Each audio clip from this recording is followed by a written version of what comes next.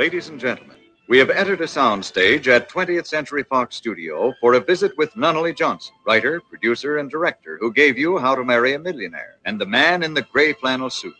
Mr. Johnson is directing the exciting young star Joanne Woodward, David Wayne, and Lee J. Cobb in The Three Faces of Eve. There are three characters in Three Faces of Eve who occupy one body, female. This female is married. This is a true story of the most completely documented case of multiple personality in the history of medicine. The book from which this account was taken, also called The Three Faces of Eve, is the Reader's Digest Book Club Choice. Maybe he wants to get Bonnie away from me. You mean by divorce? No, sir, maybe not that, but if he could make me believe I'm losing my mind. Is that what you think he's trying to do? Well, I don't know what else it could be the way he tells it. Am I? She is a bit livelier then as the second of the personalities. Eve Black, a girl who learned nothing better than a few hookers of gin and a romp with a stranger. Don't you want to give me one? Well, I never seen you take a drink before. Honey, there are a lot of things you never seen me do before. That's no sign I don't do. Oh, thrill me. Let your kisses thrill me. Just like you and you alone can do. Hold me, honey, and fold me. Never hold me from you. And then this third specimen of young womanhood finally emerges. Please, Mama, please don't make me. Please don't make me, Mama. Please don't. Please don't. What happened, Jane? Under the house? She made me kiss her.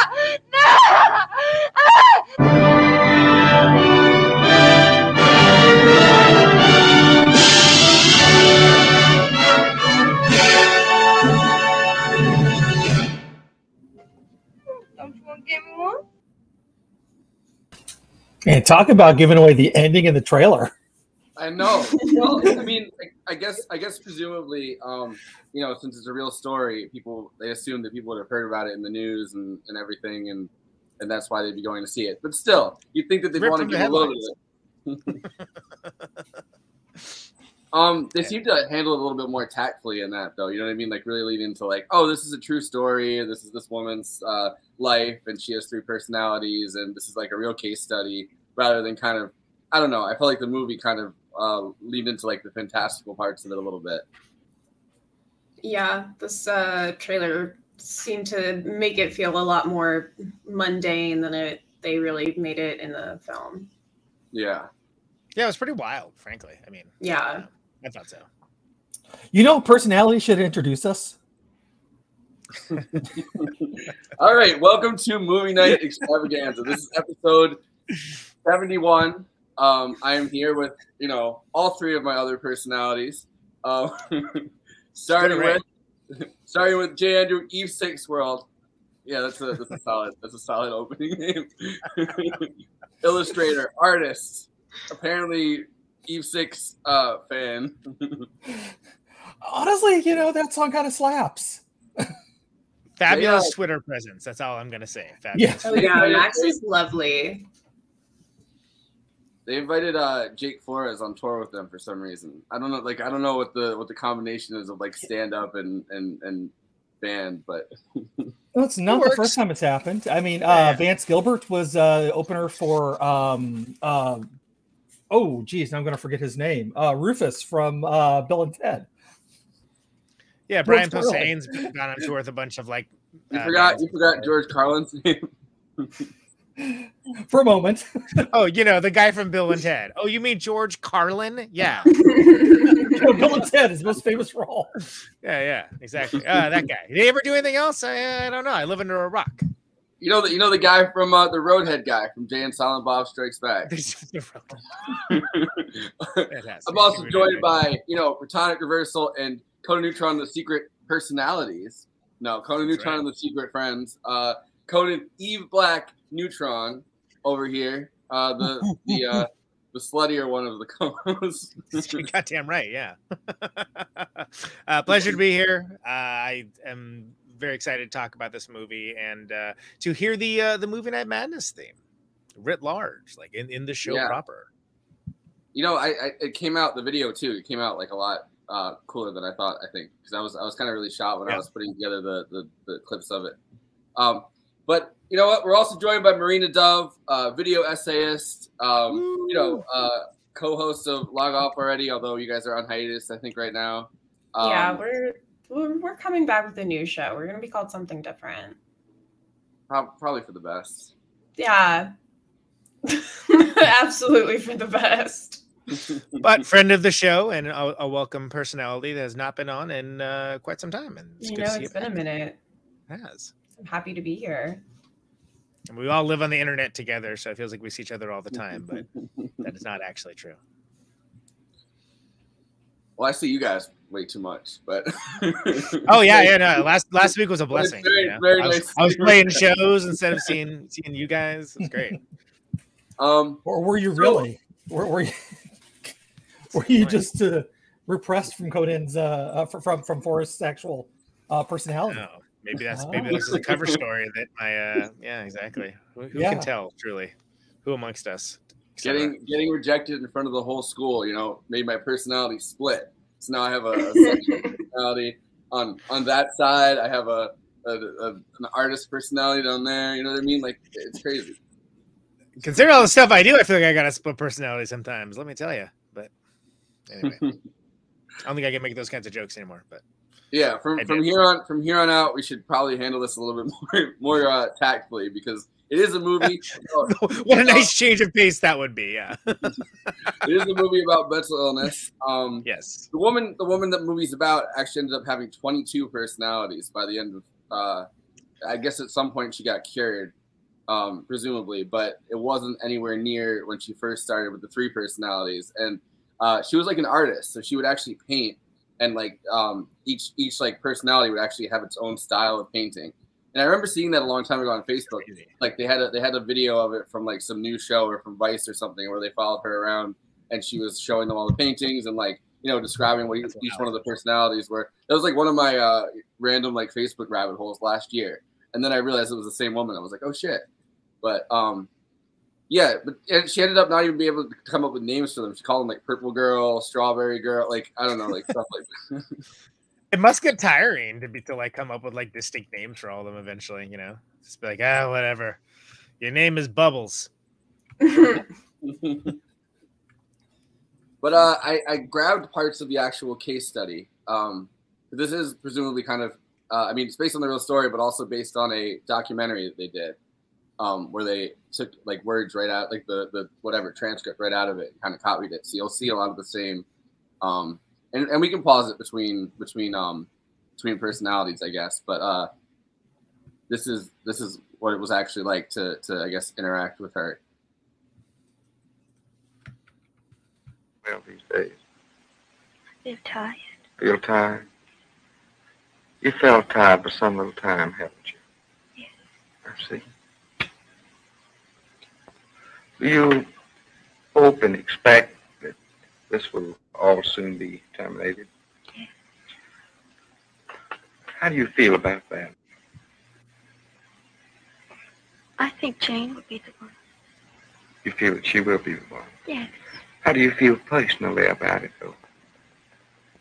But it's just something that's got to be.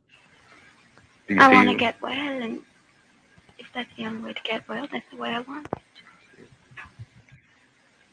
Do you feel that you will be in any part of it? No, I don't feel that way. Does it cause you distress? In a way, I worry about Sarah. You feel that she may not be taken care of? Yes. I see.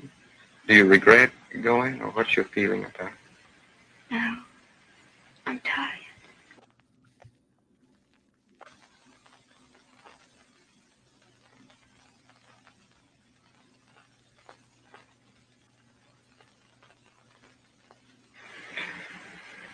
Could I speak with Eve Black now? Sure. Eve Black? How you feel? I feel good. Good. Why? I don't know. You I enjoyed, always feel good. did you enjoy the trip over today? Yeah. It was disappointing, though, wasn't it? Was it? Yeah, you know, I thought we just zoomed through space and then we were just creeping along like a little caterpillar. I didn't even feel like I was moving. That's your first airplane ride? How do you like all this? I think it's real exciting. Do you? Don't you? Yeah, it's very interesting. I guess it is interesting in a way. I think it's more exciting than interesting. How long have you been out? Huh? How long have you been out? Do you mean in all? Mm-hmm. Off and on all my life. All your life. You remember some things that happened in your childhood? You remember things that happened to Eve White? I know everything that happened to us. But you don't seem to have as much educational background. How is that? I guess I just wasn't interested. Why? In getting an education, you have to study. Well, somebody had to study. Not really, not. She didn't have to. Well, she did in order to get an education, didn't she? She wanted one, though, but I did. Why didn't you learn as she went along? I guess I just didn't pay any attention. Where were you when she studied? I don't know. So yeah, those are the first two personalities, and then they also have Jane in this. But I wanted to stop it there because it kind of, I don't know, it's kind of going on for a while. But you can see that the dialogue, a lot of it is taken right out of the the movie. Yeah, eerily like similar. They're spot on. Yeah, the cadence is pretty bang on. Yeah, I mean, it's like obviously it's you know the what is being said like doesn't fit quite as neatly into a rat-a-tat plot, but like it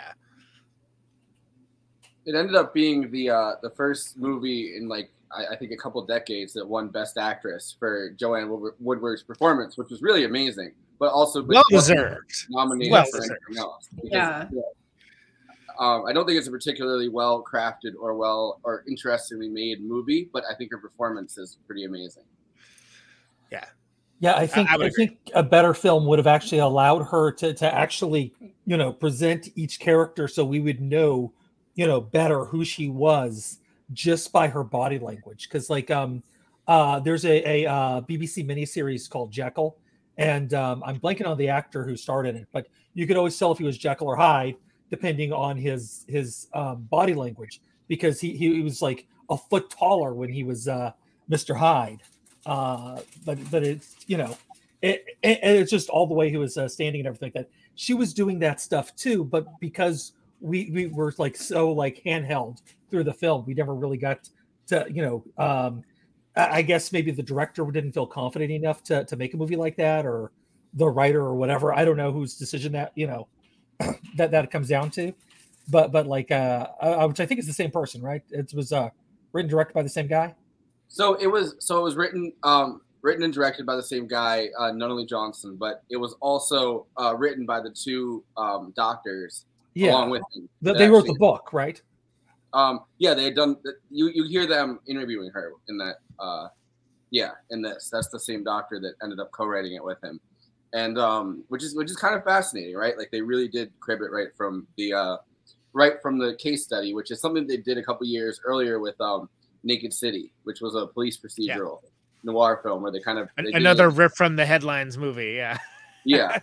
So this was kind of a trend, I think, for a while where, if you were trying to handle something that was maybe a little bit more controversial, whether it was mental illness, whether it was crime, something like that, like you could just go right from the headlines. And then I think, the censors probably wouldn't come after you as much because you could be like, look, it happened. I'm just, kind of making a semi-documentary.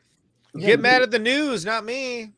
Neil Gaiman published a book once and was sued for like by Norway, I think it was, for pornography, and his whole defense was it came from the Bible. Which, to be fair, there's there's quite a bit of nudity in the Bible, and people knowing each other biblically is the phrase. Yeah. So you're like, listen, if you're if you want to censor God, go ahead, but you're gonna get the cancel culture police after you. Pretty fucking bad for that one. But yeah, it also had a feel of Psycho at the end too, like when they explained everything. The Vox explainer at the end. Yeah. Yes. Yeah. Absolutely. Marina, have you seen this before? Agreeing to come on to talk about this one?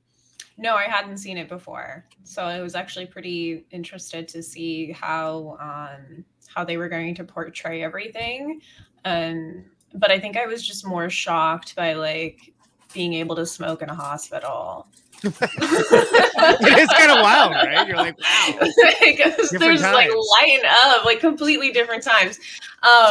But yeah, I found it like it was definitely dramatized, and the little trailer we watched made it seem a little bit more like mundane than it was, but it was overall just like a very kind of calm, matter-of-fact movie. Like it wasn't it didn't feel like it was obviously like exploitation, because I read a little bit of how they got her rights, and she may not have understood what it was she was signing away when she gave that, but it wasn't like, I don't know, not like torture porn, trauma porn or anything like that. It was just like, yeah, we don't know what's wrong with this lady, and she's just doing this thing. Like one of her personalities is just thought, like, which I love. See, I don't know when that kind of came into it, because when she later on, Three Faces of Eve had kind of been a famous movie. It was like the 90s or something. She was cured. And another company wanted to make another movie based on her life. And 20th Century Fox said, like, no, we own the rights to this. So, like, no one else can make a movie about it. So that's when she kind of said, well, I was kind of crazy back then, and I had multiple personalities. She literally signed it with her 4 personalities. Each of her personalities signed the form that she gave away to them. So it's interesting because now the question is, are the royalties a 4-way split? That's my question. Well, that's why she had to murder the other 3 personalities. And right, exactly. Oh, you got to take a piece of the pie, man. No, so that kind of makes it interesting, right? Because it's not like they bought her story and then turned it into something. She saw none of the money, and then she was like, oh, wait a second, like. It's kind of like decades later, someone else wanted to make a movie, and she could have, made a lot of money from that. Which, I mean, I would have done the same thing, but so who knows how much exploitation was really involved in it? Considering it was the 2 doctors that really did the case study that did co-write the movie. Right. It seems more. It felt more like a just dramatized documentary than any, like when it's like based on a true story, you're like, oh, this is about to be some weird shit. No, this was very much like seeing the interview that they did with the actual woman. Like she was spot on. Yeah.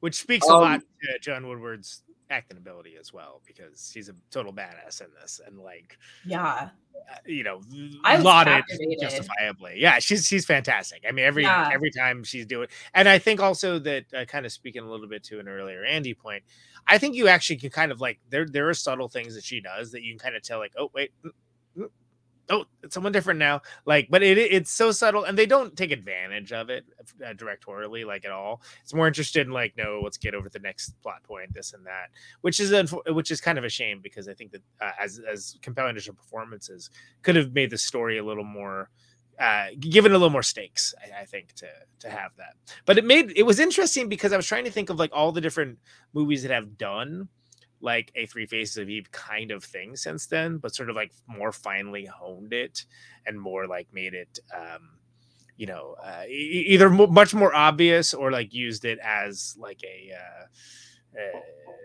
a different kind of plot point where you don't get the reveal till later on. Whereas in this case, it tells, you literally have a guy on the screen explaining to you what you're about to see. And it's pretty like, I like the here's line. what it is.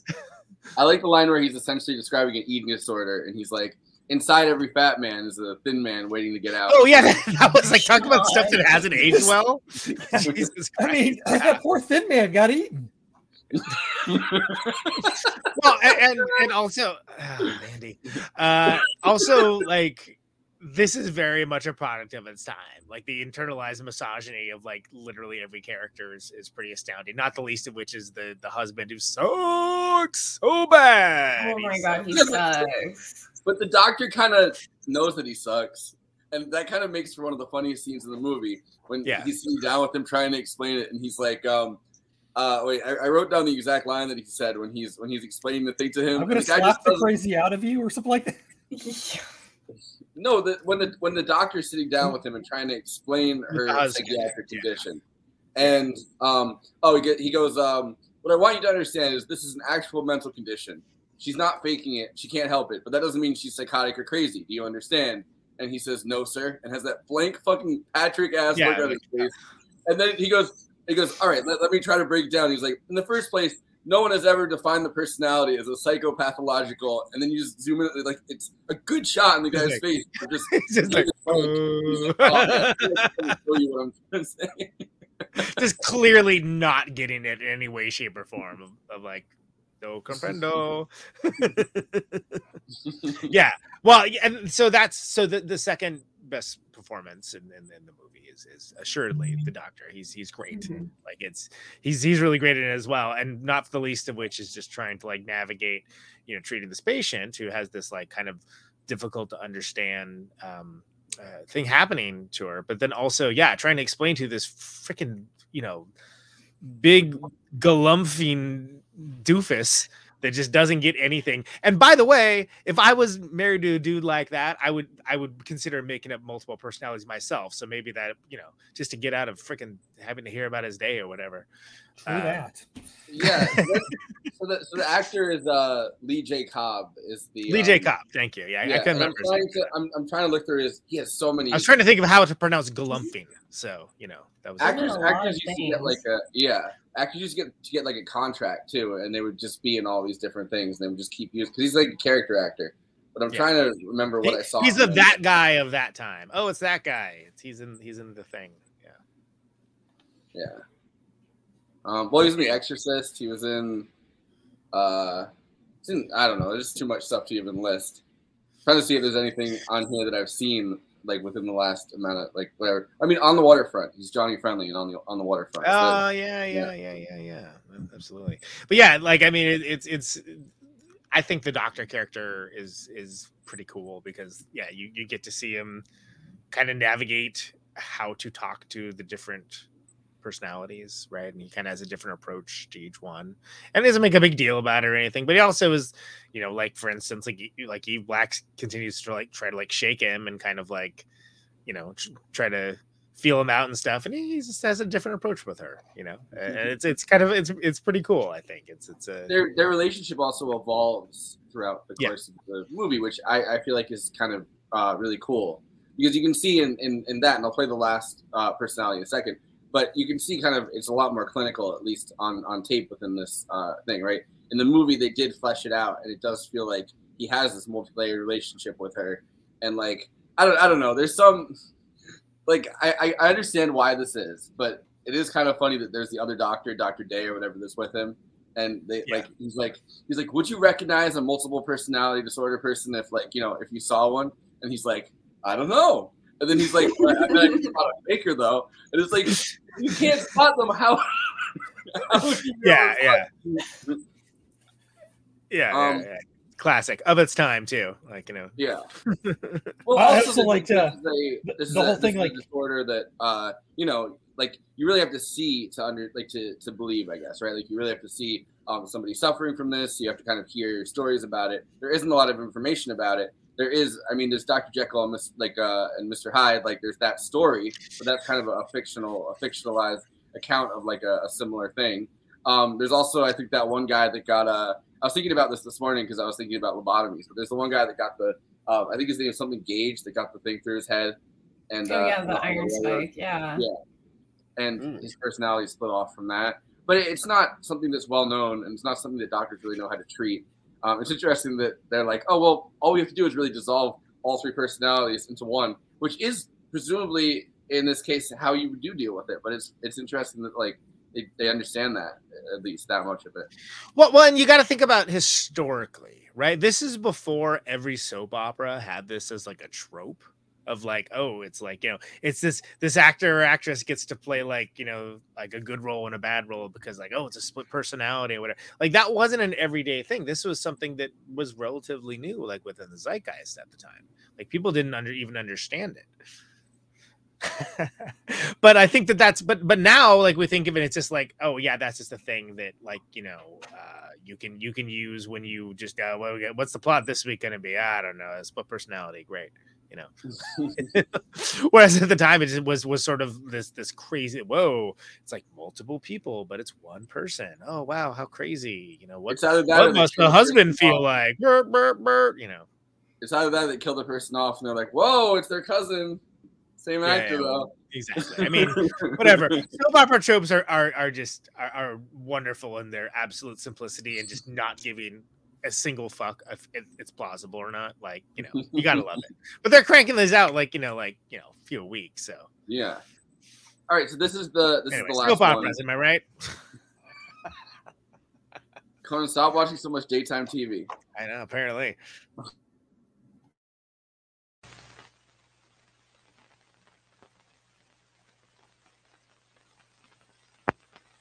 Could I speak with Jane? Jane? It is real exciting, Dr. Hickman. You enjoyed the trip over? Yes, I did. How do you feel about the future? I'm optimistic. Do you think that you will be the surviving one? Or? I think that's difficult to say right now. I see. Do you feel hopeful? Yes, I'd like to live. What do you feel about the little girl? Well, she seems like my own now. I've been around her quite a while. I see. You're rather looking forward to it? Yes. You don't mind the responsibilities, obligations? Do you have any sort of future plan for yourself? At the present, no.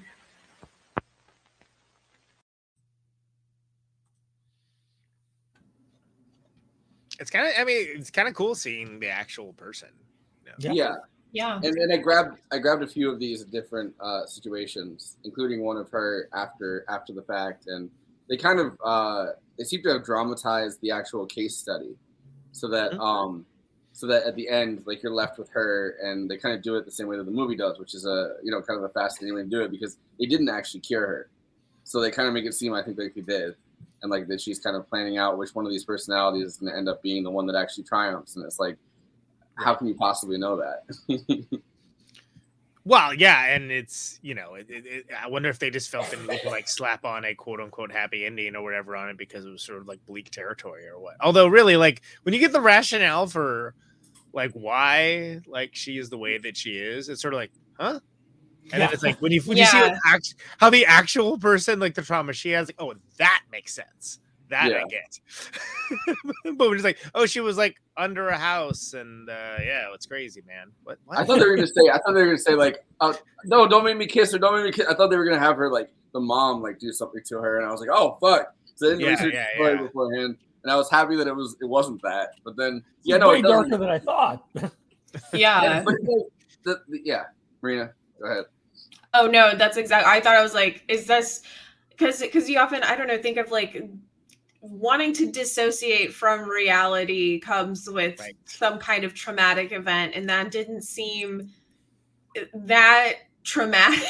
Like, not to downplay people's trauma, but like having to kiss a corpse is not like that. I don't feel like that would make you lose your shit like that and like almost kill your kid. And I mean, it's not like the corpse is bleeding, because grandma just got hit by a car and we're going to make you kiss grandma. But no, she's been cleaned up by the morticians. She's embalmed. Like, there's nothing, like, she's not rotting. She's literally just there and stuffed grandma. Right. So the actual story behind it is that she was like 6 or 7 years old, saw a guy that had drowned, like she was at a place, the guy drowned kind of in front of their family or whatever, and just happened to be at a watering hole, which is something that happens. And then within the same month, she was at a lumber mill. They were touring the lumber mill, and the guy got ripped in half by the saw right in front of her. That would make me insane. If I saw that as a 6-year-old, that would make me completely nuts. So you realize that, like, you know, they get to the bottom of that, and it's like, oh fuck, like, but that is, I feel like people used to die way more, like, in weird circumstances, like early no, but like, before OSHA. Yeah, no. I feel like decades ago, right? Like, people weren't necessarily fully conscious of all the different ways, like all the ways you could really kind of protect yourself. People were working in these big industrial sectors that, like, you know, could have just, you know, people would just kind of go into the machine because no one really was paying attention to how the machine actually worked to get sawed in half. Like, it's unfortunate that both those things would have happened in the same month, but like, it does kind of make sense. I feel like from like an early 20th century standpoint, when you're like, oh, this is like 1920s or 1930s or something. And like, you know, people aren't really like, oh, we should be really safe about this giant saw. Like, so someone like either trips or something and leans into it and gets sawed right in half. I'm like, all right, well, that kind of makes sense for the time, I guess. Like, I feel like people used to die. I mean, there's literal like plagues and like, you know, Spanish flu and stuff like that. Like the bodies and like multiple world wars. Like, it feels like life was kind of cheaper in a way back then. Like, nobody was really paying attention to how many different ways you could really get pulled apart by things, because it's just like there's so much terrifying. It's like living in Australia right now. It's a veritable smorgasbord, people. Like, you get pulled apart in so many different ways. It's like it's not industrial accidents anymore. Yeah, exactly. Well, you know, we industrialized rapidly. Like, not to get all socialist about this, but like, we industrialized incredibly rapidly and went into an economy that we weren't really prepared for, where giant machines were kind of running everything, and nobody really was like, hey, maybe workers should be protected from these giant machines. No, like, you would be in a no, you send children in there to fix them. Yeah, exactly. Literally. Yeah. They got those little hands. They can if a guy falls into the vat of lard, it's just extra seasoning. Upton Sinclair was just a bitch. Like, how did that skinny guy get into that fat guy? All right. That's a good callback. Listen, sometimes you find a thumb in something and you're like, that's the prize. That's the prize that, you know. It's my lucky thumb. Keep it with me all the time. No, like, so I think that kind of made sense to me in that way. I'm like, all right, well, this is like a time when everything kind of felt a lot more terrifying. At least, you know, right now, like, there isn't that many safety valves, and like, that could conceivably be the case that, you know, number one, someone drowns, which still happens all the fucking time, but like, then you know, your family's like, let's go tour the local lumber mill. There's nothing else to do, you know, like, we listen to the radio for 60 hours this week. We're bored of that. Let's go tour the local lumber mill. And then they're like, oh man, there's somebody that his intestines are out. That sucks for him. Yeah, that sounds very gushy. Like, I feel, that. Say what you will about Victorian children, but probably would be a little fucked up. yeah, exactly. The ones that didn't get eaten by Queen Victoria, of course. But, exactly. Or the blood used to keep her alive as long as she was. Yeah, I feel like there's a lot more discussion of dismemberment on this movie than I felt that there was going to be. But I think these are all good points that, I mean, we just didn't have, like think about culturally now. Everyone's able to become an armchair expert at anything by, like, you know, looking at their phone and tapping their thumbs for like 10 seconds, right? And we had to, you know, culturally kind of get up to speed on even the idea of what differently aligned mental illness, as it has come to be known, and different, dissociative identity disorder and stuff like that. What those were. I mean, think about like when did like the modern DSM come out? I can't even remember. But like, I mean, they come out every couple of years, you know. Yeah, but when did they start actually putting in? There was a big thing for a while. They didn't. I mean, they had, like, you know, hysteria in there at one point. You know. Yeah, and Four said that homosexuality was a mental disorder. Well, exactly. Like lesbianism specifically was the one. Right. Yeah. Exactly. And then of course they've constantly revised them. Thankfully. Yeah. Well, I mean, yeah, just in the same way that they used to think that like there was an element called phlogiston that caused fire before they understand the principles of combustion. That's we learn and we change, hopefully. But again, there was so little understood about actual mental illness. It was usually just used as a kind of plot point for like why someone would murder. In that same way, there was always like, oh, they're just a drifter of some kind, right? And especially like post World War II. And depression post World War II, there were a lot of like quote unquote drifters, and like it was a very easy way to have like a plot point or a character that you could just don't have to worry about too much about a backstory to pin something on. So anyway, multiple personality disorder, I think we think of it as like, all right, but this is I think is an interesting movie because it is one of the first depictions of that, and it does so in a way that is not. Despite the 50s trapping of like moralistic resting state of like patriarchal misogyny, it doesn't really get too judgy about it. It's just sort of like, oh wow, like it's crazy. This woman has like a few people inside of her, and like here's what it looks like. Okay, cool. Yeah, it's not voyeuristic. Right, exactly. It doesn't feel exploited, I guess is the best way to put it. Thank you, Marina. Yeah. No, they seem very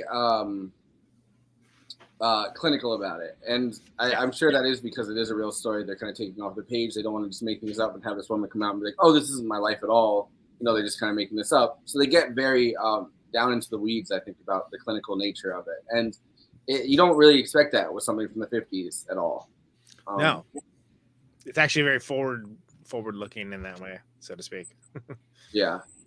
So I have this video of her talking about her disassociations, because it's no longer called multiple personality disorder. It's called like something dissociative identity disorder, I think. Dissociative identity disorder. That's correct. Yeah. So there was NBC kind of followed her around, and I pulled this, but then I realized that I didn't save it. So this is about to be her talking about it in like the 90s when, things weirdly enough kind of did get more, 1989, I guess. Things were kind of more exploitative, I think, in some ways at that point. Like they were just like, oh, what can make really good trash TV? And it's like, well, this woman with multiple personalities kind of be our object of like fascination. I wonder about that, right? Like TV as a medium, kind of turning this stuff into like daytime TV fodder. But like Jerry Springer show and such. Yeah. So this is an NBC News thing that I found where they're kind of, it's a couple of different interviews of her where they're kind of talking through her story. This is during the time, by the way, that they had taken her rights and said like, oh, 20th Century Fox won't let you make another movie about it. So I think she's kind of fighting for that too.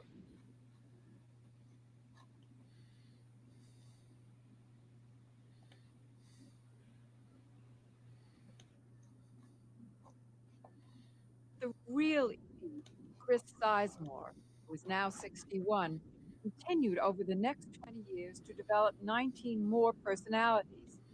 And they continue to come, she says, in groups of 3. In the last group, there was one called the Purple Lady. She thought she was 58 years old and she wore bifocals. Coexisting with her was the Strawberry Girl, who thought she was 21 years old and could read from the telephone directory without glasses. Also in that group was the Retrace Lady, and she was the intellectual of the 3. Now Mrs. Sizemore has written her own soon-to-be-published book about her recent life as a healthy person and as a mental health advocate. The actress Sissy Spacek wants to buy the rights to this book for a movie, but was stopped by 20th Century Fox, which claims that it owns the rights to Mrs. Sizemore's entire life story. The studio offers as proof a contract Mrs. Sizemore signed in 1956 when The Three Faces of Eve was made. But Mrs. Sizemore says she was mentally ill at the time and points out her 4 names. Who signed that contract? It was a personality that we have referred to as Evelyn Lancaster over the years. I think that E. Black, E. White, and Jane still were in existence because their name is typed on the document also. Certainly I did not sign. Mrs. Sizemore, who was paid $7,000 for the signature, is now suing Fox. Our first position is that the contract does not give them anything more than the right to do her life for the 3 Faces of Eve period. And second, the result would simply be unconscionable. You cannot take someone's life 30 years ago for a very small sum of money and expect to own it for the rest of their natural lives. 20th Century Fox, which declined to be interviewed, has until March 27th to respond to the suit. Meanwhile, the woman whose illness has won more credibility and understanding in recent years is living peacefully in Florida with her singular self and with the memory of all those others. Today, I know that they are a part of me. So I'm the sum total of all of them. But you know, I think I'm more than that today. I've become my very own person, too. When I was just 2 years old, I saw a man taken from a dead who apparently had drowned. And I heard the word death, and then I saw the scene that revolved around that. And about 2 weeks later, I saw a man cut in half at a lumber mill. To help young Chris deal with the horror she'd seen, 22 personalities emerged. They're so real. Their tone of voice changes, their facial expressions are different, their skills are different. But 7 of the 22 could paint. This was painted by the Retrace Lady. The Smithsonian offered Chris $125,000 for it. Here's the work of the Strawberry Girl who only ate strawberries. And this is a self-portrait of the Purple Lady who saw herself with brown hair and eyes. Chris's art was on display at Charter Hospital recently, including this painting done by Chris. And after 20 years of therapy, all of her personalities have integrated into one. I know I'm the sum total of all 22 of those personalities, but today I think I'm more than that. I think I've become my very own person as well. Good for her. I'm glad at least some of them are paying rent.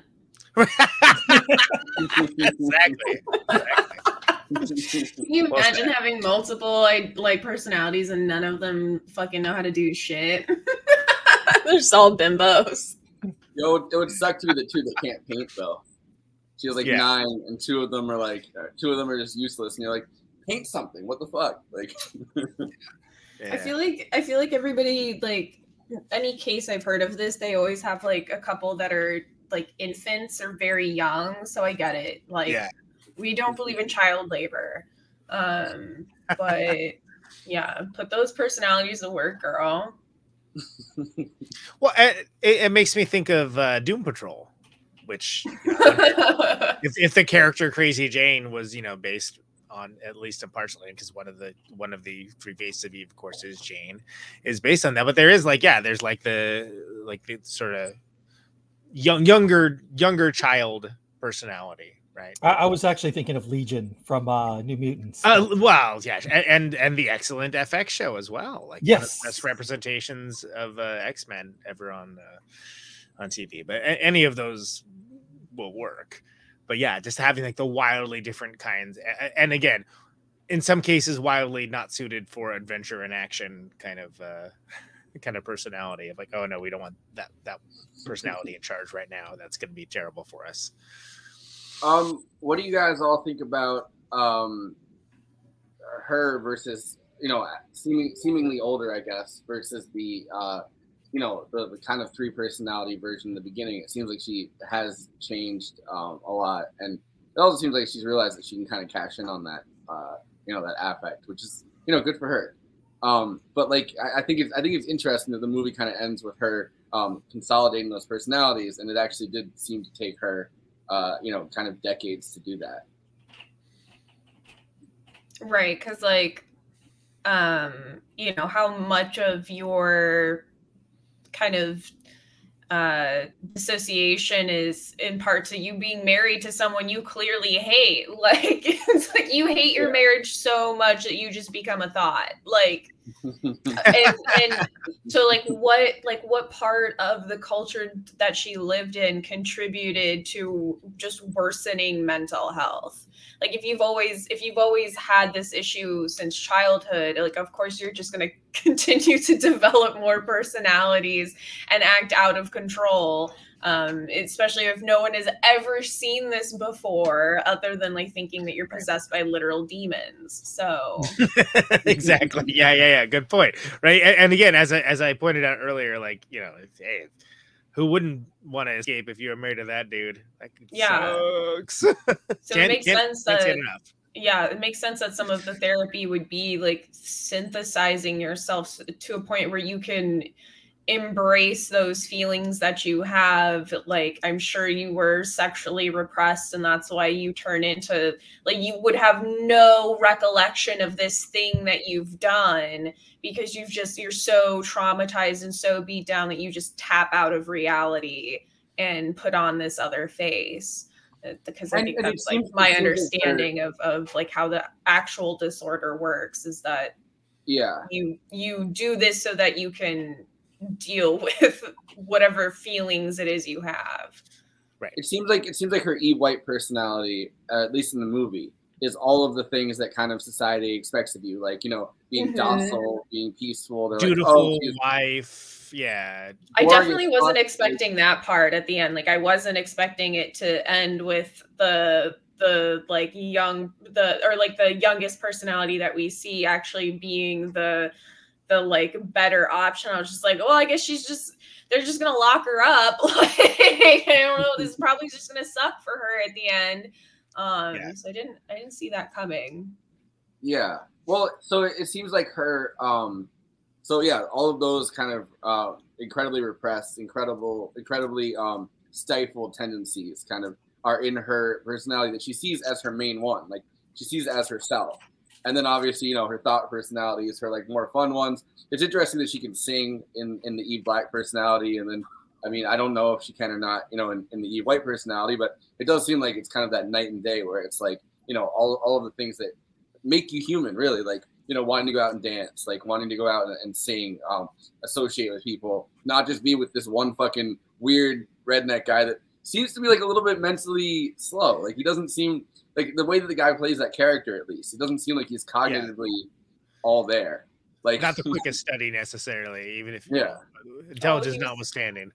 Gonna beat the mental illness out of her. Like, is that how you deal with these? You beat the cancer? Like, you're gonna beat the common cold out of me, buddy? Like, come on. Yeah, put on the boxing gloves and get in the ring, like, let's go. Like, that's just gonna make it worse. Like, you're just gonna make more. You're just gonna make more of these. And then one of them's gonna kill you, and then what?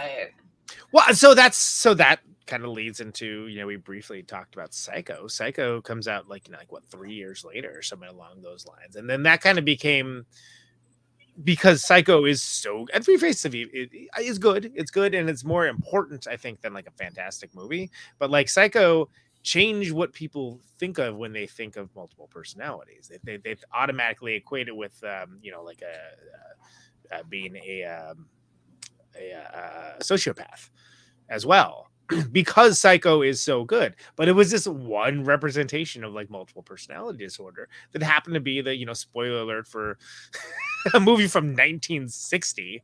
That, like, it's our 3-hour Psycho episode. Yeah, I was gonna say, go back and watch the first episode of was it Murder Night? Wait, what was it? Murder Night? Yeah, Murder Night Extravaganza. And Murder Night Extravaganza. I mean, I'm glad we're not doing any movies where somebody's like insane and a murderer, because I feel like it would touch too closely onto that genre. Yeah, I mean, and also that's what people. We're doing the most classic. We're doing one, and we're closing the month with it. And I think it's important because it's like, again, people, especially in the horror genre, right? Like, it's an easy get to think about it that way. But it's crazy that, like, in just a few years and one really great film, it changed what people's ideas of multiple personality disorder are. And people will still make jokes to this day about, like, oh, well, watch out, I'm a serial killer too, ha ha ha, JK, or am I? I don't know. I just want to say, though, a Sissy Spacek led remake of Three Faces of Eve would have slapped. Yeah. Slapping all over the place. Because Sissy Spacek is amazing. So, she could have, she could have made that movie where we're saying that we wish that that this one could have been. Is one of those personalities just Carrie? She is like telepathic. But honestly, if you saw Castle Rock, I was gonna say the Castle Rock episode where it's like the best depiction of dementia ever. Yes. Oh my gosh, that was so good. And it's like a bottle episode, and it's like I felt like I was the only person that saw it, but I was like, oh my god, this is incredible. No, that was win all the awards for this. If you've not seen Castle Rock, after you finish watching this, go to Hulu, watch both seasons of it. Second season has Lizzie Kaplan as a young Misery. Annie Wilkes from Misery. Wait, Annie Wilkes? No, what's the character's name? The fan of the author. She's Kathy Bates. You can just call her Misery. Bates. That's just like Misery's the name of the character. No, right? that's her name, right? It's like eat the egg, Smash Mouth, like that. Yeah. But it's like a prequel, and I mean, in the way that like any of them are. Yeah, it's basically tied in. The conceit of the show was Stephen King. Yeah, anyway, I had to write the second time. Yeah. But I love Lizzie Kaplan, and she did a fantastic job. And Kathy Bates said something very nice along the lines of like, Lizzie Kaplan is Annie Wilkes now, or something along those lines. And that's Misery made her career. Yes, that's pretty high freaking praise. But yeah, Castle. I don't know why Castle Rock. There's so many lesser shows that. Whatever. I don't want to get into it. Whatever. Anyway, but I agree. That's I almost said Carrie. God damn it. Sissy Spacek's bottle episode about dementia is freaking astounding. I mean, her performance of the whole show is great, but just that one episode. That one episode. Like goes above and beyond what the rest of the show is. And just the fact that she can play mentally ill so well, and be like, as just so heartbreakingly good at it. It makes me really wish we got that Three Faces of Eve remake with her, because that would just destroy us. That would have slapped. Yeah. I mean, I don't think that necessarily though that this woman really had a tragic story either, right? Like, I did want to bring this into it too, because I like that throughout the movie the doctor is make sure to tell you over and over again, I don't think she's crazy. I don't think she's psychotic. She just has these multiple personalities, and it's kind of its own thing. And you have to understand that, she's split off into these three different. I do like I wish they delved more into the idea that, they've never really defined the personality as, as a standing thing. Like, they've never really defined it as a solid, I don't even. I mean, he uses the pathopsychological term, but I don't even know how I would necessarily They've never. It's not fluid. I mean, it is fluid. It's not. It's not solid. It's not like something that that is really structured. Like your personality could change completely, and you could still kind of. It doesn't make you crazy. You're just kind of sectioning off parts of yourself. So I found that interesting because it seems like that's kind of progressive for its time, right? Like. They're not just kind of throwing her away, how they used to. And instantly judging. There's that flash judgment thing going on. A lot. But. Yeah. The weird thing though, the one thing that stood out to me about this movie was she attempted to murder her child at the beginning of the film, and they never touch on that again for the rest of the film. It's like reference in passing one time, and other than that, hey, Mom, I don't really like the choking personality. Yeah. That one's not my favorite. It seems like this movie was made when it was legal to beat the shit out of your children, so it's probably just like, she'll be fine. Like, she would have grown up getting her ass whooped anyway. Like, like every kid gets murdered. Like, has an attempted murder story with their parents. Like, let's be real. Like, but yeah, they were. I was surprised that the husband wasn't a little bit more mad. I know he said, if you get up, I'll kill you, but that was it. He's not upset in the. That was kind of a high point. Hey, I was gonna murder our child.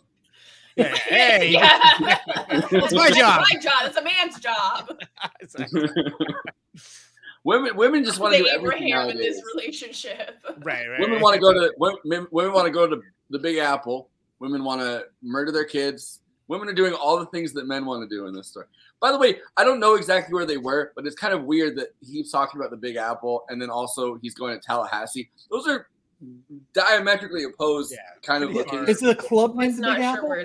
where this movie was taking place. Yeah. Was the club named the Big Apple? Was that? Is that? No, I thought he was saying she kept going. Maybe the club was named the Big Apple. Maybe I was. But they never showed like an establishing shot. That was like one of the weak points of the movie. Is like you know, in comic books and in film, you always want to like establish where you are, and you do some kind of establishing shot. And there's never like an outside of the thing, you know, to see that's the Big Apple. They just kept referring to it.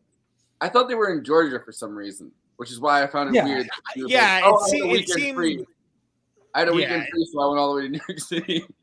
Yeah, that doesn't make much sense. Yeah, it kind of does because like it's like the same amount of distance from like San Francisco to like LA, San Diego, which is like an 8-hour drive.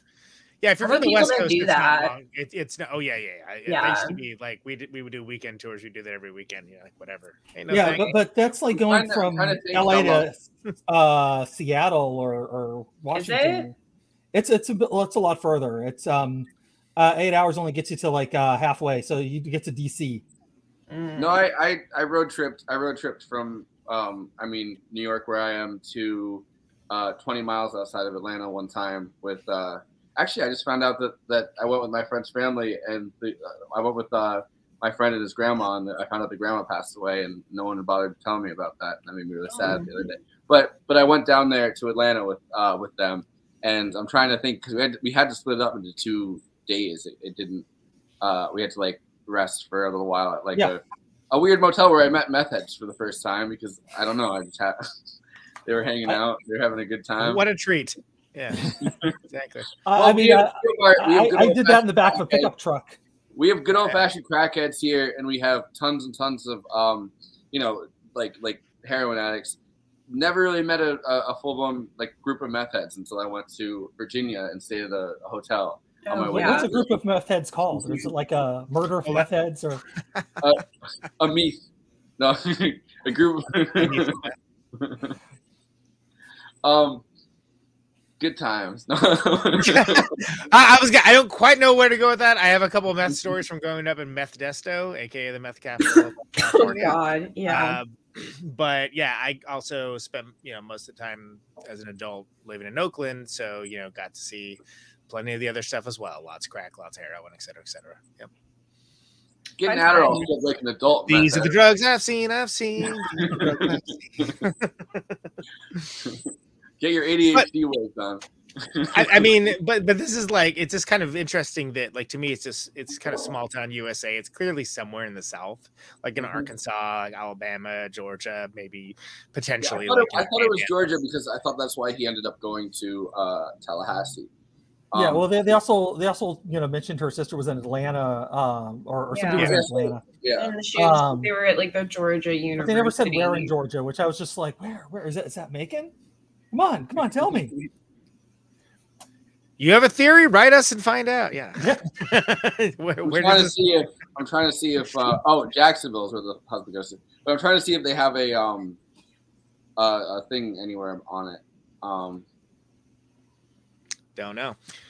Don't care. Anyway, so I think it's interesting that the way they shot it, sort of like it doesn't matter, because I think the idea is meant to be it's Anytown, USA. To a certain degree, right?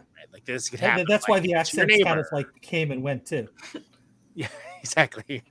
South Carolina. Your neighbor could be sawn in half in a lumber mill. And then your child will develop at least 3 personalities. At least 3, one of which. Dun, dun, dun. South Carolina seems to be where it probably was, because it seems like the actual woman was born and raised in South Carolina. So I'm assuming that's probably where it was. Makes sense, because in Atlanta, everybody was always going to South Carolina. So why not? People in Atlanta, is that you're going to be your stand-up bit? Yeah. They always be going to South Carolina. That's a joke, people. Laugh. I don't know. So I'd assume that she's going back and forth. I guess she went to Manhattan Federal Court to that said on that to kind of contest whether she could continue this thing, because I guess Fox is there. But I have to wonder, like, the Big Apple thing. I mean, I guess I'd assume that it was whatever bar is in their town. It's called the Big Apple. Yeah, it's like there's a bar called The Office. Hey, I'm going down to The Office. Get it? It's because I'm going to a bar and it's called. Yeah, we get it. Yeah. But we understand. Acknowledge. The casual abuse in this, like the casual physical abuse, was kind of jarring, even for a movie, I think, from this era. And you kind of get a lot of movies, you get the impression, like back in the 50s or whatever, like specifically, that you could just kind of, everyone was getting around, like running around, like beating the shit out of women anyway or whatever, and like at bars and stuff. But this movie kind of even took it further than that. There's the one guy that like grabbed her arm and then just like hit her at the bar and don't even fucking know it. Oh, yeah. Like, that was rough. Yeah, I felt really sick kind of watching that scene. My understanding of multiple personality disorder, and not to make this me an expert or anything, is that there's usually a personality that's there to protect the others. Mm-hmm. And we didn't see that. Like I was expecting, just from my layman's expertise on this to see that come out in that scene, which I was just kind of surprised she just sat there and cried. Well, I think that the parts of her personality that are kind of trying to interact with like this incredibly patriarchal world where she kind of has no rights, and it's kind of at this weird transitional period where obviously you can get a divorce and you can just go, hey, I don't want to be with my husband anymore, but it is kind of still looked down upon by everybody, and she doesn't want to do that because the parts of her that are docile and kind of are following the rules and don't really like. She must have ended up with that guy because he's the person that she met when she was young, and she doesn't really think too much about it, and she's trying to just force herself to feel some type of way about him, and they make that clear. Like it feels like those docile traits are in her original personality, and then the Eve Black personality is kind of like way more gregarious and kind of pushing those limits and saying like, listen, if he did anything to me, I would just kind of get all up and like push him out of the way and kind of fuck him up. Like he wouldn't even know what to do with me. But then the time actually comes and she gets hit by some guy that she doesn't know, which, is kind of a more terrifying thing, I think, than probably like that dopey dude that like, that at some point he's probably not going to beat the shit out of you and just leave you for dead. Like he's whatever he's going to do, you don't know what that other guy's going to do. So it kind of feels like a moment where she realizes he's an unknown commodity. Yeah. In that way. Yeah. Yeah, I like that it isn't necessarily made like a major plot point, but it's a huge part to the story, and you get to see that, like, especially this is like when the Eve Black character is like strutting around and kind of doing her stuff, and then it kind of just that's a harsh reality that, again, very emblematic of its time, and no one seems to make that big of a deal of it too, which is also like, wait, what? Jesus. The bartender's not like, hey, you can't hit a girl here. Like the bartender. Yeah. It's like, hey, what's going on over here? You need a hand, sir? She still looks mouthy. Let me help you there. Yeah. Yeah.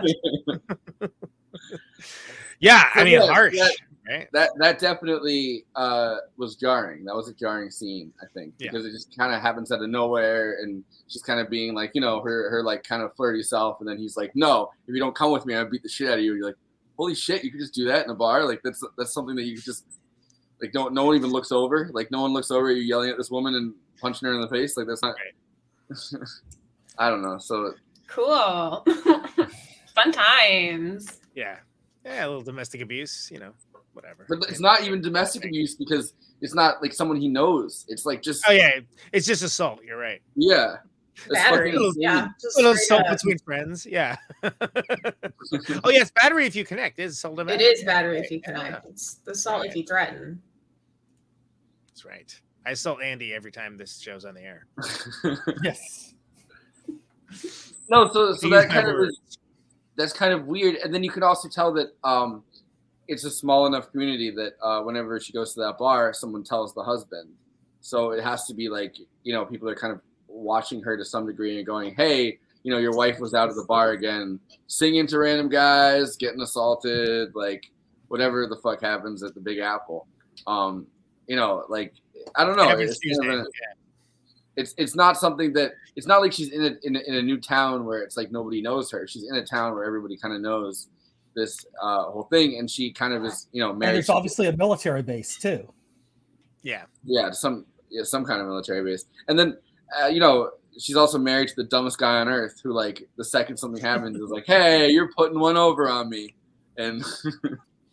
Well, that's a great scene too, because what was it, Ralph White, right? That's the character's name.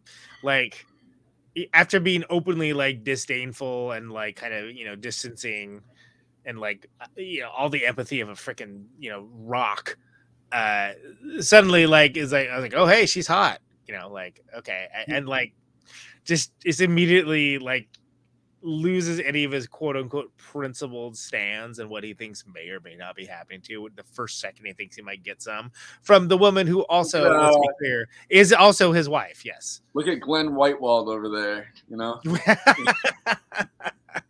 but that's a great scene because how Joanne Woodward portrays it as Eve Black is so good, because it's very clear that she's like kind of toying around with him too, right? Yeah, like she knows what she's doing, and she knows. And like, let's be clear, that guy has no surprises in his portfolio, right? Like that guy's a pretty much an open book, and the book is like a Reader's Digest. The book is one piece of paper that has like a couple words written on it. Right. You're like, all right. The book is a loose leaf dope book, and the second page is a drawing of a penis. Go ahead. Yeah, sorry. And there's coffee stains and right, exactly. sticky stuff on the back. And... a doodle while he was on the phone. Animals not on the side of the book, and like they're just like a But I mean, presumably speaking, though, that is kind of when that protection personality kind of takes over, because she's like, what can I get for all of these personalities really for myself though, as a I can get an extra dress out of it, or can I get this? Like, obviously I'm going to kind of be hauled off to Jacksonville either way. What can I really, can I get myself a better deal than what I have now?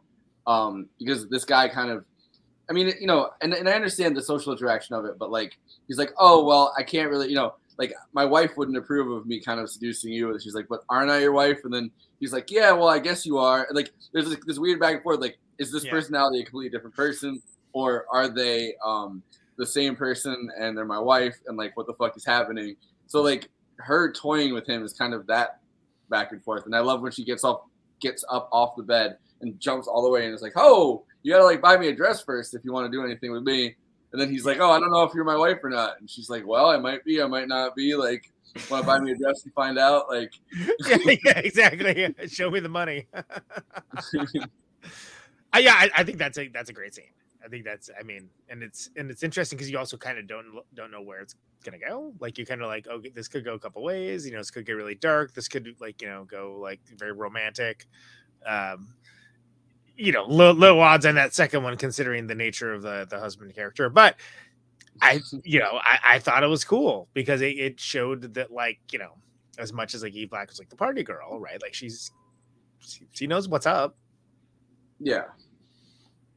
And it's interesting that every new personality that she has in real life, as well as in the story, perceives everything else going on in her life. Like, the most cognitively limited of the personalities is her original, or what she perceives as her original one, right? Like, that kind of is kind of meek, and each successive personality that she gets and develops can see what's happening with all the other personalities, from the depths, and doesn't quite, it's interesting when you realize that the other personality, neither Eve White or Eve Black, can see the Jane personality, like what's happening at that time. Like, she's like, yeah, I don't really know what's going on. Is that her doing that to me? And it almost feels like there's this conflict within the three personalities, where it's like the more time that they spend as this Jane character, who does seem to be the most put together, I guess. It seems like she's maturing, and those qualities of her maturing are coming off in this third personality. Yeah. Like, it feels interesting that she can kind of perceive everything that's happening, but then she's this third person. This so independent personality. I'd be interested in hearing what our resident elven princess has to say about any of those earlier topics. Miranda, do you have any about the whole like hotel husband exchange with Eve Black? Anything that jump out at you? I just love the performance. It was she just did that coy little thing so well. And yeah, we'd love to see a slut winning. It's just funny because, like I said, you got to make them pay rent. If you got to slut one of your personalities out for a new dress, who am I to judge? Yeah, I'll just freaky shit for some cute outfits. Exactly. It's the department store era, which is kind of a very interesting place to kind of set this because, you know, you go from having shitty fucking garment and textile places within your town that are just kind of coming up with whatever and like putting you in it and being like, listen, your husband, they'll love it, whatever, like leave us alone. So like actually you can get these designs. It's an actual ad campaign, actually. The 30s were. I wanted those shoes, the shoes with the chandelier on them. I was like, oh my god, yeah, good taste, whoever she is. It starts being a time period where like northern textile places that have been really working on it forever in New York City and all these places are able to just mass distribute these like, you know, like outfits to down south and all this stuff. But the problem with it is, in this case, that like also the people at the store in your hometown, the department store, like know your husband. Yeah, that was funny. She's getting like snitched on by everyone. Like I think I would go crazy too if everybody was just like telling my business, because it's like she never like. Well, I know it's a film for the censors, so I don't know how much of this is true, but it's like if you're not like actually sleeping with anyone and you're just going out and dancing, like what's the problem? What's the beef? I can understand if you don't remember having sex with people and then that becomes like just a health hazard if you're not getting checked out and it's the 50s, you're not getting checked out. Like that's where we get problems, but you know, that's neither here nor in the movie. So it is kind of a town full of snitches, though. You're right. Like everyone's like real busy. Like I guess there's nothing going on, so they have to, you know. They just want those stitches. Maybe they just feel bad for the husband, and they're like, "Oh, he's a little slow, so like we gotta." Yeah, they feel bad for the husband, but then it's like, does nobody notice how she's a completely different person when you see her and doesn't remember being here? Because that one's you're not concerned a little bit. Yeah, that's assuming that they acknowledge her as a person at all. Yeah. So you see the problem. I also wonder how true it was that the psychiatric hospital was actually that nice, because they're like, this is not an asylum where there are bars and cages. Like, yeah, I don't know. It was kind of funny watching this movie and One Flew Over the Cuckoo's Nest back to back, because like there's that, I was watching that and then I'm like, oh, this is like a nice asylum. This is a nice psychiatric hospital. She's having a good time. It seems like everyone's kind of just hanging out. And then it's like, oh no, fuck. You didn't see the whole movie, did you? Yeah. Yeah, I know. It's weird fast. Yeah. It's about a cool dude who hangs out with other cool dudes at the asylum. It's an awesome movie. It's a very dudes rock movie. That was me. That was me when I was 15, but no one got lobotomized. Yeah. About to sock my way into some coochie.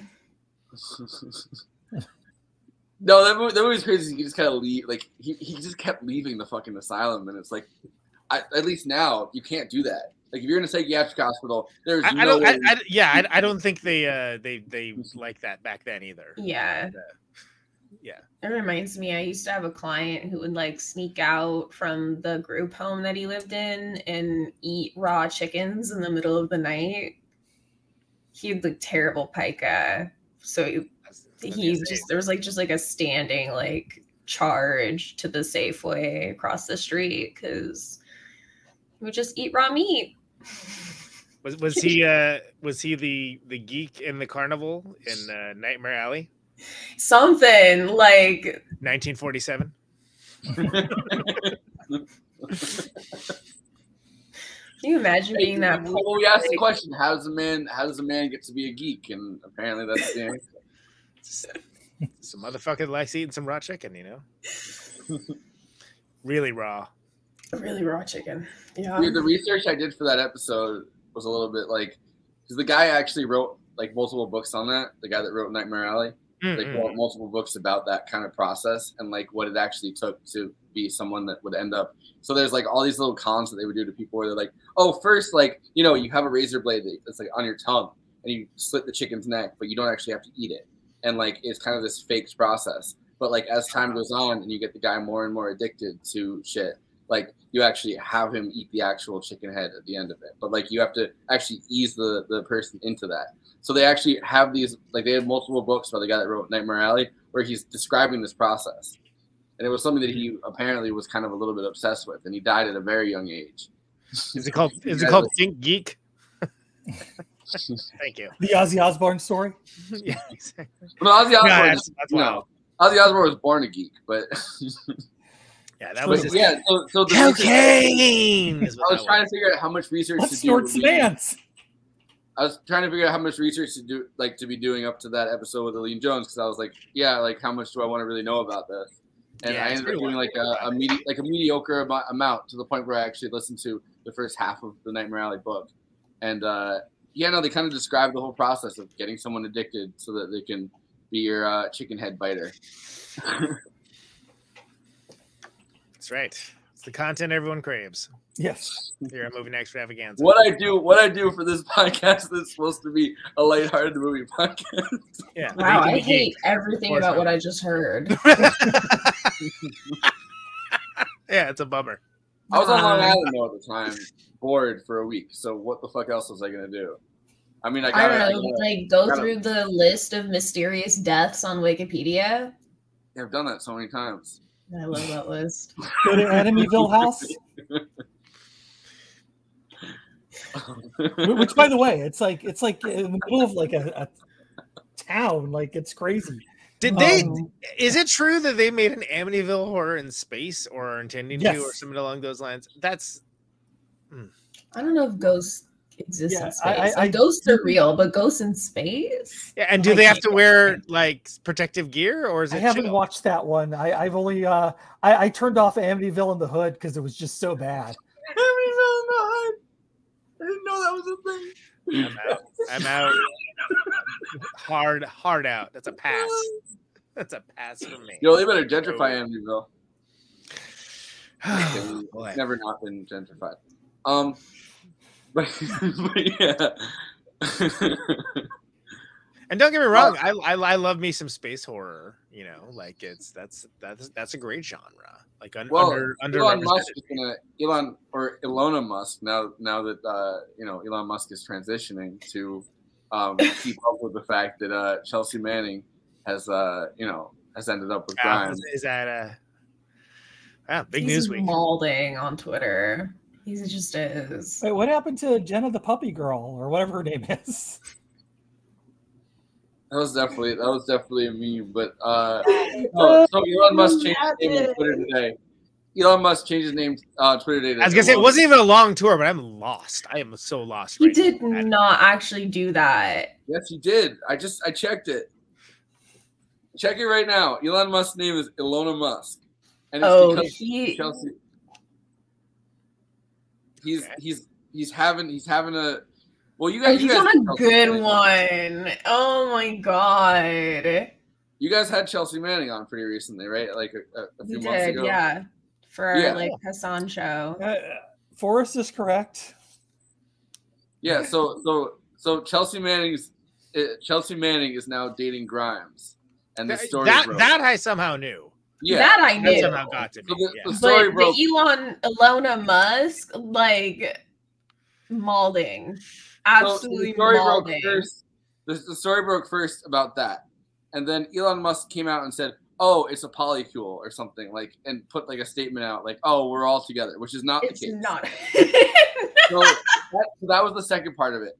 Then Elon Musk started going, just going full transphobic to try to whatever the fuck was happening. Like he's going through it, and yesterday he posted something that says Netflix waiting for the war to end to make a movie about a black Ukrainian guy who falls in love with a transgender Russian soldier. And then today, after posting that meme, which is really dumb, changed his name to Ilona. Ilona Musk. We live in the worst timeline. We live in the timeline where the richest person on earth is someone who's fucking nuts and weird. And we basically have it's white Kanye. Tell me a rich person who's not completely nuts. I'm sorry. It's oh my god. You know how much damage I could do though if I had as much money as Elon Musk and I was as nuts as I am? things would not go well for me. I would not be on the internet. I would be like on drugs 24/7 and not posting. My head would be between the breasts of a very beautiful model at all times. I don't know why these people are like this with all that disposable income. Well, the Elon Musk thing is he can get anything he wants. The one thing he wants is for people to acknowledge that he's good at posting memes, which he is not. He's not. So that is kind of the one thing that he can't have is people being like, haha, your Twitter's funny. And everyone's like, dude, your Twitter fucking sucks. Your Twitter sucks. Stop being on Twitter. And because of that, he gets worse. And that's my theory about Elon Musk. And that's why he hosted Saturday Night Live. He sucked on that too. And he's given a bad name to everybody out there with autism, but you know. Yeah, I mean, was it the Nancy Kerrigan episode was better than that? So thanks everyone for listening to Movie Night Muscravaganza. It's a lot. Your daily dose of Elon Musk content. All right, so this is. I have one more clip, and then we can go to the old Letterboxd one-liners. Thank God we're getting back to the subject. This is Elon Musk. No, this is Bob Hope presenting the award to Joanne Woodward for her performance. The Queen. Hell yeah, let's get it. I couldn't really find. I mean, I usually find obviously the boo Elon Musk. Anyway, yeah, bold opinion. That guy sucks. Yeah. But I usually try to find stuff from the movies. There's not that much from the actual making of this movie that I could really find. So this is the Oscar win. Hell yeah. And now to present the award for the Best Actress, the rough, tough idol of a million feminine hearts, two-gun, two-fisted, Mr. John Wayne, right here.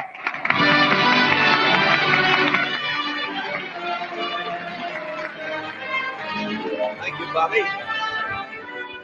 Don't you think you put it on a little thick? Well, actually, John, I wrote that introduction for myself, but the place is crawling with integrity. Where have you been lately, Long John? Making a picture in Japan. Isn't that a little far west for a Western? Oh, we had no choice. They've used all the Indians. They're all under hired television here. Well, what's the plot? Two rustlers hijacking a stagecoach full of wonton soup? Duke, let's get back to the plot here, huh? The nominations for the best performance by an actress are Deborah Kerr in Heaven Knows Mr. Allison, Anna Mignani in Wild is the Wind, Elizabeth Taylor in Raintree County, Lana Turner, Peyton Place, and Joanne Woodward in Three Faces of Eve. The winner is Joanne Woodward.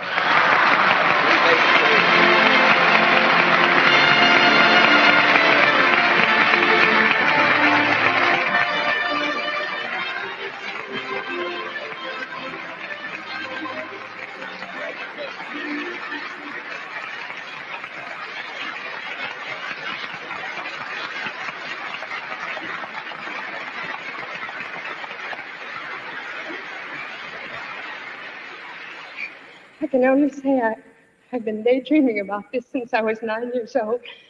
And thank you very much. And thanks most of all to Nunnally for having more faith in me than I think anybody could have. Thank you. Nice. I'm so glad we stopped the Elon Musk talk for this video with some casual racism. Yeah. Well, I was gonna say, in some ways the Oscars haven't changed at all. In some ways, they've definitely changed. Yes, the awkward like jokes that do not land, those still happen. But yeah, a little bit less racist now. A little bit, the suspicion. Yeah. Well, it's also two of the most wonton soup. Woof. Anyway, but yeah, good on you, Joanne. The most virulent far right Hollywood figures kind of ever devised. Yeah, exactly. Bob Hope and John Wayne, kind of full-blown Reaganites by the end of their lives. Because he was their friend, but also like because they're just raving fucking lunatics. The whole Western genre, as far back as John Wayne, is just kind of glorifying a genocide. So yeah, even Stagecoach, which I quite like, it's the depiction of the Native Americans is pretty much a drag. Yeah, I preferred the racism to making awkward speeches about being vegan. But you know what? Fuck it. He's a niche audience, though. But well earned, by the way. I don't know if y'all are familiar with the rest of the movies that year, but Three Faces of Eve, Joanne Woodward's performance is clearly the winner there. So they got it right that year. Yes. I mean, honestly, that would win most any year, that performance. Yeah. Or at least should. No, she really did a great job when you actually look at the actual footage of Eve White. I mean, not actually named Eve White, but they did name her that for this thing. When I was watching it the first time and didn't know that was like her actual name that they used in the documentary, though, I was like, really, Eve White and Eve Black? She has that little imagination that the opposite characters. Well, and of course, who can forget child actor Jack Black? I was expecting an Eve Bray in Battle of the Balrog, but that didn't happen. Got it. Marina, you got an Eve White joke? No, I don't. It's okay. Because there are so many, especially with the Best Actress category. Like, I think that there tends to be like a few kind of like approved Best Actresses, right? Who get them, and then there's folks that clearly should win. I mean, this always happens, but like think of Amy Adams in Arrival. I don't think she's even nominated for that. And it's astounding. She's so great at that. And like whatever. Anyway, the Oscars, crazy, man. Bob Hope, John Wayne. Let me say something racist. We'll get on to the Letterboxd one-liners, everybody. That's right. Three Faces of Eve. Of course, Letterboxd is a place for film. It is a place where everybody gets to talk with and to each other about the movies that they love, the movies that they maybe do not love, the movies that they want to discuss, of which one of the best, for us anyway, uses of that site is to express yourself in reviews of the one-liner variety. There's no Siskel's and Eberts. There's no lords, no masters. Everybody gets to have their say, all their personalities.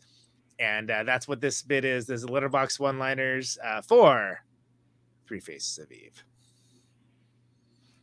I wish Eve had a fourth face who was a great screenwriter. Holy shit. I like the film, but possibly Zach. Yeah, you got him. All three faces look like Kirsten Dunst. Yeah. And you know what? That's a bell that was rung for me. That I'm like, you know what? Yeah. Can't unsee now. Yeah. When that make that biopic. It's nose and its face shape, I think. That's Good acting, no story. Also, fuck the husband. I would conjure a personality to cheat on him too. Exactly. That dude fucking sucks. He did nothing wrong. The Scarecrow. That dude is the Scarecrow from Wizard of Oz, but like the actor playing him. You know what I mean? That's like just the brainless farmer guy. He's just that. Yeah, absolutely. Eve Black was so hot. Facts. Yeah. That's just a statement of fact. That we need to say anything. You'll get it. Yeah. Damn girl with the curtain wire. All right.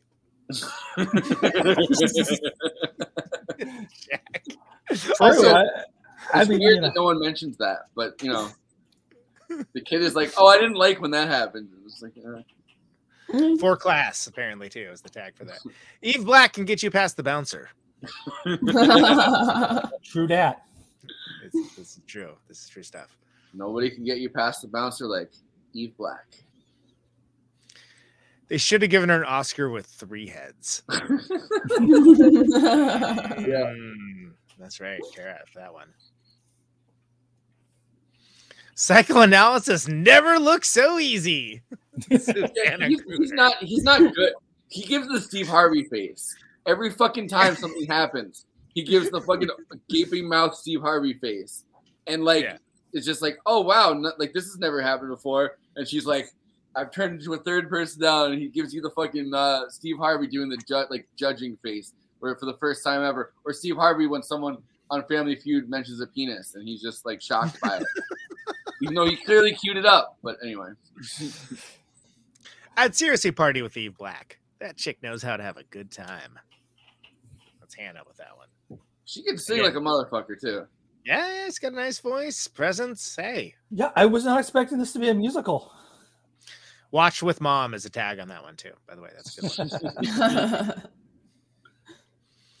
Love those music cues when she changes personalities. Agreed. I think her the Eve Black theme especially, like that's a nice touch. It's a nice touch.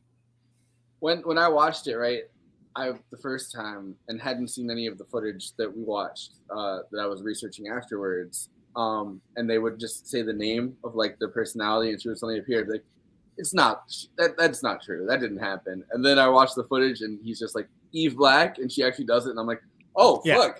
All right. My bad. Yeah. my bad, y'all. My bad. And those are the Letterboxd one-liners for Three Faces of Eve. Follow Movie Night Extravaganza on Letterboxd, which is really this man, your host, Forrest Miller. I, of course, am Conan Neutron. I'm on Letterboxd as well. J. Andrew World is not underneath me. It is over in this area of the Hollywood Squares. He is on Letterboxd as well. And Marina, I don't think you are in Letterboxd, right? No. You have to go to other parts of the internet for Marina to give her opinion. Andy, true. Yes, take it away. For watching this right now on Twitch, please subscribe. If you happen to have a Amazon Prime account, you can subscribe. That's for free for you, but that actually does really help us out. If you're watching us on YouTube, like, subscribe, hit that bell icon, and don't just lightly touch it, just hit it. And once you hit the bell icon, I will change personalities completely. Yeah. It's the musical cue. And play the video to the end because that also helps us out. But you can comment too, because that's all of the algorithm. The algorithm's weird. They want comments. They want you to watch the video to the end. All that good stuff. But we also have a Patreon. Want you to put an A at the end. I don't want either of those things, but the algorithm wants it. Yeah. The algorithm wants it. We must. They want you to put an A at the end of your name. Just transition your gender on Twitter. You don't have to do anything else. Just get your wife back. Get your wife back. Try to. Elon, if you're watching this. By the way, trade up. I would say Chelsea Manning from Elon Musk. Trade up. I love Chelsea Manning. Like well, number one, I just think she's an American hero, and I don't think like we've had that. Like the other American heroes, quote unquote, that we've had is kind of disappointing us, even within that sphere. Like Glenn Greenwald, obviously, but like just even within that kind of whistleblower sphere, Chelsea Manning is someone that's never disappointed in that department. So maybe I'm just rooting for her in that sense. But like I think her tweets are fucking hilarious, and the fact that she's just like engaging with people in the same left Twitter sphere that I am kind of makes me like root for her even more, because I'm like, yeah, this is like when someone that you don't really know but like graduated 10 years ahead of you in college or high school or something like hits it big, and you're like hometown hero over there. Okay, can I finish up talking about Patreon? I was gonna say you walked over our plugs for the show, but that's okay. Yeah, because if you want to hear more of Forrest's thoughts about Chelsea Manning, join us over on Patreon, because he will make those videos just for you.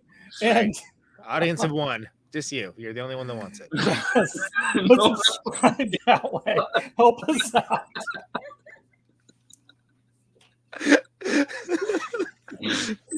Narrowcasting, Movie Night Extravaganza. Listen, if you join, the highest echelon of our Patreon, I will take my phone to the bar. I will record myself. I'll sing. I'll get in front of everyone at the bar and I'll sing, and I'll get slapped around by an army, an army guy, a sailor. Yeah, it would have been actually kind of funny if it was a sailor, and I hate to say that, but like if it was like a guy in like one of the Channing Tatum in Hail Caesar. Yeah, with those outfits, it's like, how could anyone ever take you seriously? Other than like Popeye, I wouldn't take anyone in that outfit seriously. Oh no, he's getting the spinach. Run! All ass.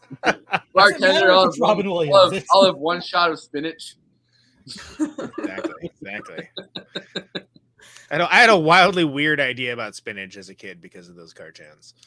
Same. It was not nearly as awesome. Yeah. And my fucking parents tried to bribe me into eating spinach. They're like, oh, it is iron. And much like Popeye, it is iron. And I'm like, no, it doesn't. It fucking sucks. Fuck spinach. And they're like, no, listen. My parents, anything that was green was spinach, and like we'd go to out to eat someplace at like some steakhouse, or like there's a chain of steakhouses that had a mega bar, and it was a huge salad bar that had like so many other foods, but whatever. And they would constantly bring back green stuff from the mega bar and be like, "It's spinach. Don't you want to be like Popeye?" Yeah. Here's some wilted kale. Green yellow and call it spinach, but there you go. Yeah. All right. That's the salient salad bar topics that we didn't know we needed. So, switching over to final thoughts. Starting with Marina. Anything you really want to bring up from this? This movie kind of didn't have that much. It kind of was pretty straightforward. So like. Our conversation for this obviously has gone all over the place for that reason, I think. That's the reason, right? Oh, it wasn't like a fantastical thing, but it was interesting. Like it was still interesting. It's still like a captivating film. It's the first depiction you see of it, and it's honestly really surprising how well they do it without it being voyeuristic or without it being like making mental illness out to be something that needs to be stigmatized. It's actually a really stunning piece for the time, and yeah, I really enjoyed it. Oh yeah, I don't have anything to add to that. I do think that they were very careful about it too, which I kind of appreciated for the time. Like I don't. It might have had to do with the censors. Might have had to do with just that it was a new subject matter, but you don't usually see that with movies. Like a lot of times, maybe it's the fact that the two doctors were really the ones that were helping co-write it, but like, the fact that they were kind of delicate with the subject, you're like, oh, well, who the fuck expects that from a 50s movie? You kind of expect her to just like, have a commie as a third personality. Yeah, it'd be like, completely blown out of proportion, like in like Reefer Madness or So, something like that, where it'd just be ridiculous, cartoony, and kind of overstated. So I was half surprised they didn't lobotomize her at the end of the movie. She actually had a happy ending, or she didn't try to eat the baby or something. Yeah, so everybody lived happily ever after. And they were careful about making sure that you knew that she wasn't psychotic. She wasn't. She did try to kill her kid, but we don't think about that. Her kid, whatever. That was a one-time thing. She never did it again. But like they were very careful to make sure it's not craziness in the way that we think about it. She kind of has compartmentalized these three sides of her to different parts of her, just consciousness, I guess. Like, and they made sure to that you realize that hey, this is not someone who's psychotic that is running around and doesn't make any sense. Like these are just personalities that are compartmentalized within this woman's brain. Some of them are thoughty maybe, but that's the worst it really gets. Like she'll pay for that in the next life.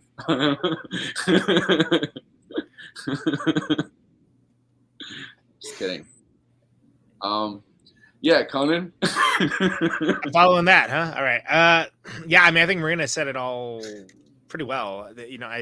When we're talking about doing Movie Night Madness, there's obviously 100,000 movies that come to mind, and some folks might look at this as the eating your greens part of the curriculum, maybe.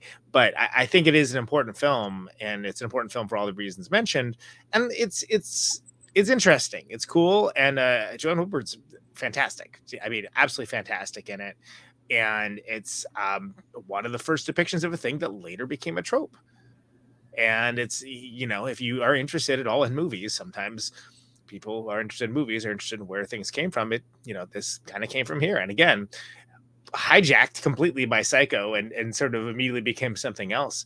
But it's worth watching just because of that. And also the dirtbag joke of a husband guy played the Mad Hatter in the Adam West Batman TV show too, amongst other things he did. He did other things as well. But since we talk about comic stuff quite a bit here, I thought I'd bring that up for Andy. There's a guy she ends up with too that she's explaining her condition to him, and he's like, oh, I don't mind, it doesn't bother me, you have three personalities. And there was a part of my brain that was screaming and that was like, no, red flag. Here. Exactly. Yeah, you say that now. I've dated someone with claim to have multiple personalities. Not something maybe that you are ready for in the car, having a conversation casually about it, where you're just like, "Oh, you were in the paper, yeah." Oh, all right.